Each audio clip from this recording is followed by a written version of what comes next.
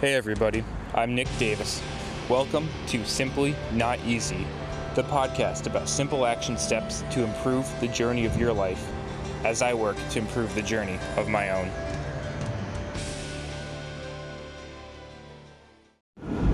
Hey, what's going on everybody? Welcome back to Simply Not Easy. Hope you're all having a great day out there. Me, I'm out here stuck on the road, traveling through some beautiful country. Loving America, loving it. But I still want to be sitting on my ass all day. But guess what? Gotta get home somehow, so making it happen. Today, episode number 200. It's a special day. Loving those little gentle ceremonies. Not a true celebration, but a moment of appreciation for 200 days in a row of consistency. And there's absolutely value in that. Some days I love it. Some days, I love that I got it done. But it's all about getting that consistency, living out the mission, making it happen in life. So for episode number 100 was way back in the day, Tasty Tuesday about seaweed, right? So that's something that you either really like, that you appreciate, that, hey, yeah, this is my thing, I love it, or make you feel kind of uncomfortable. Well, today, Thoughtful Thursday, it's about owning your craft, owning your business, your nature, your operation, your mode of being, whatever that might be for yourself. Knowing what you do and owning it. Whereas episode 100 might make you either uncomfortable or really enjoying it. This should be both. This should be, let's really enjoy this. Let's enjoy the ride. Let's enjoy what I'm passionate about. But let's also take a step back and remember that it's uncomfortable. It's uncomfortable sometimes to face the truth of what does it truly mean to own this, to own everything about it. I've had other episodes on this topic before, but this is a different lens. This is saying not just about a specific opportunity, but taking that time to reflect on a Thoughtful Thursday and say, what do I do? So first of all, who am I? Who am I? What am I going after in life? What am I doing? What do I do? What is my strength? What is the reason for myself in the healthcare field and the fitness industry, whatever? I have to ask myself, what do people come see me for? What do people come see me for? I'm going to put myself in the spot right here. I'm going to answer that question. People see me for hope. People see me for an example. People see me for, they won't admit it, but a little bit of bad jokes, something to distract themselves from complaining in life. They come see me for accountability.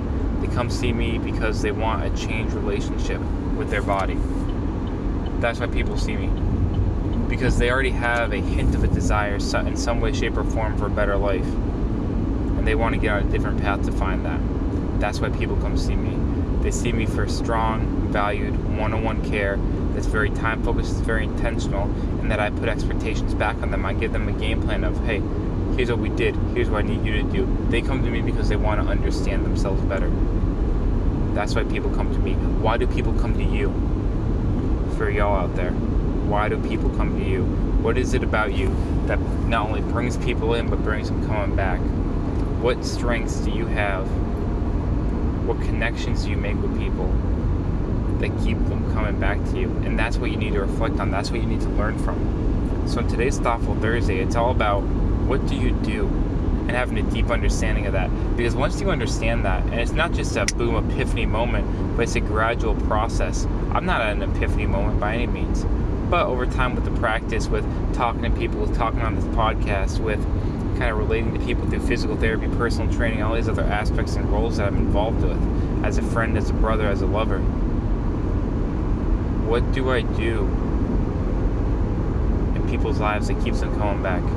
What are my strengths? How do I enrich people's lives? You need to ask yourself that question, because once you understand that and begin to understand that deeper and deeper, then you can understand how you talk, how you move, what you do, how to set yourself up to continue that success. I'm going to keep getting another throwback so that we can get some consistency with this here. I was talking to my dude Leo, right? We were hanging out on the basketball court. He was asking me about Beijing, about my physical therapy experiences, all that stuff. It's a natural, easy flowing conversation. And it's natural, easy flowing because, why? Because I've been there before. Because I've been to the place of, let me describe who I am. Greatest commandment of all, know thyself. Know thyself. because it's all natural. And people get worked up for these interviews, and yeah, you should get nervous for interviews a little bit because it means you care. But you're just talking about yourself, right? You're talking about yourself. You're talking about what you can do, your strengths, your assets, moments of reflection. It shouldn't be something you have to memorize. It's your story. There's nothing you have to BS about. And remember, too, this is getting a little bit off topic here, but my mentality for interviews are, yeah, you're interviewing me, but I'm interviewing you at least as much. At least as inquisitively. And maybe I'm not coming out and interrogating you with questions, but in the conversation, I have to find out if this is a good fit for me or not. And absolutely, it's an interview process that is involved immensely. But when I say own this, own what you're good at, own your strengths, what do you do that keeps people coming back? Oh, then guess what? You're going to keep doing that. You're going to keep refining that process. You're going to get better. When I said today that, similar to the seaweed episode, where either you're uncomfortable or you love it, today you should love it and be uncomfortable. Because you should love it that, I'm getting strong. My strengths are getting better. They're getting better. But you should feel uncomfortable because of that realization of, damn, this is accountability. This is tough. And yes, I preach accountability. And yes, I follow accountability. But it doesn't mean I always love accountability in the moment. I love the results of it. I always love the results of it. And I usually love it in the moment. But that's certainly not always. I'm human. I have my weaknesses. I have my flaws. And I don't always love, shit, I gotta get this done. But guess what? Shit, I gotta get this done. And that's what we're doing out here. Own your strengths, work on your strengths. And once you recognize that, the world is your oyster, ready for you, waiting ready for you to bring your strengths to the world, or let them rot, compost, and die right there on the spot. And that's the beauty of it. The choice is ours. The choice is ours. So as we have these passive times in our lives, for me it might be a 12-hour road trip. For y'all, it might be the 15-20 minute commute to work. What are you doing today to better understand yourself? What are you doing today to better understand your strengths? What are you doing today to better improve your strengths? To question yourself, well, why do people come see me for whatever service I provide in this world in my life? And does that correlate with what I'm called to do? Is the reason they see me my ikigai? Is the reason they come to see me my reason for being on this earth? When they come see me for a transformative process of healing and the hope that arises from that is intimately intertwined with my ikigai. And here's the beauty of it, ladies and gentlemen. We don't have to segment this. We don't have to say, is this working or not? You know why it's working. You know how it's working? You know how it's working because you know why they come to see you. And that might change. Get a bit of a side tangent here. I'm going over a beautiful bridge in very northern Tennessee, almost into Kentucky.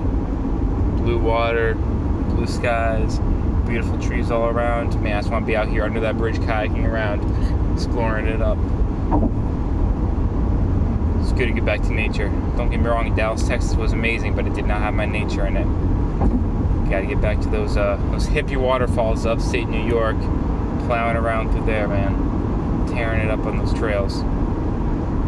It'll be good to get back, that's for sure. But that's the measure, that's the mark, is what do people come see you for? If they keep seeking you for the wrong reason, maybe it's not their fault. Maybe it's your fault. Maybe you present something to them that they think they can see you for something else. Or they think that, that's not really what he's about. He doesn't show consistency and integrity enough for me to believe that. So maybe that's on you. Maybe the why people come see you and the conversations they approach you with, maybe that is on you. And yes, of course, it always takes a bigger impetus to change than it does to keep it consistent once you've arrived there. But maybe we all need to start taking more accountability for ourselves. Just like I said in previous episodes, if you want a different answer, great, ask a different question. If you want a different result, you need a different action. If people are coming to see you for the wrong thing, maybe you're the wrong person. Maybe you need to be a different person. I'm not saying pretend to be somebody you're not. I'm saying be the person you're meant to be. Alright, y'all. Get out there. Reflect. Be strong. know your strengths and grow your strengths. Simply not easy.